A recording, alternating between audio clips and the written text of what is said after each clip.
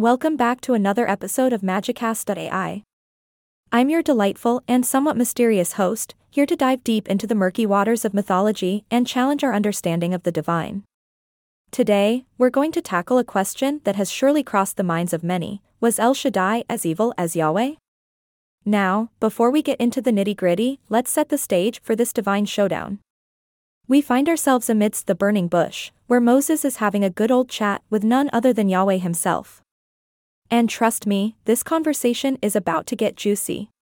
You see, Yahweh is on a mission to crush the snake, metaphorically speaking, of course.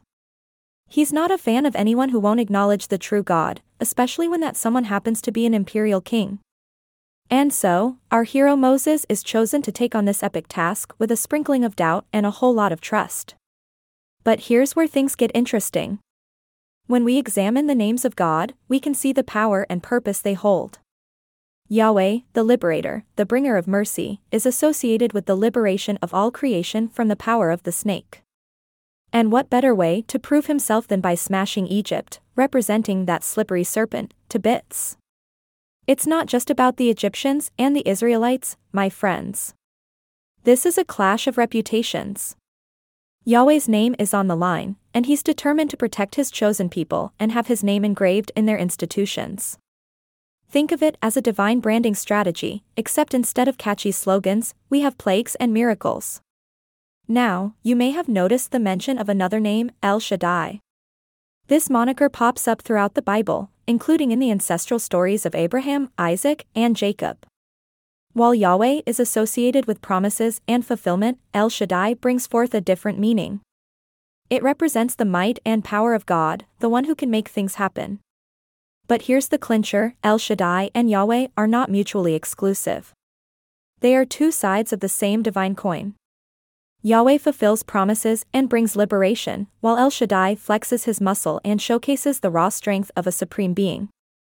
So, to answer the burning question of whether El Shaddai was as evil as Yahweh, we must understand the complex nature of divine identities.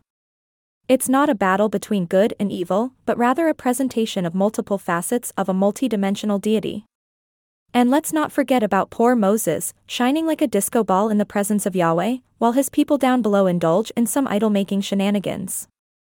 Talk about a divine mix-up.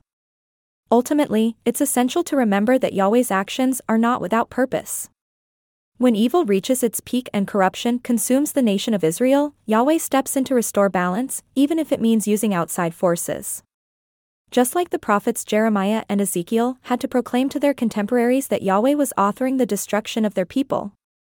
So, the next time you find yourself pondering the complexities of divine natures, keep in mind the names and their meanings.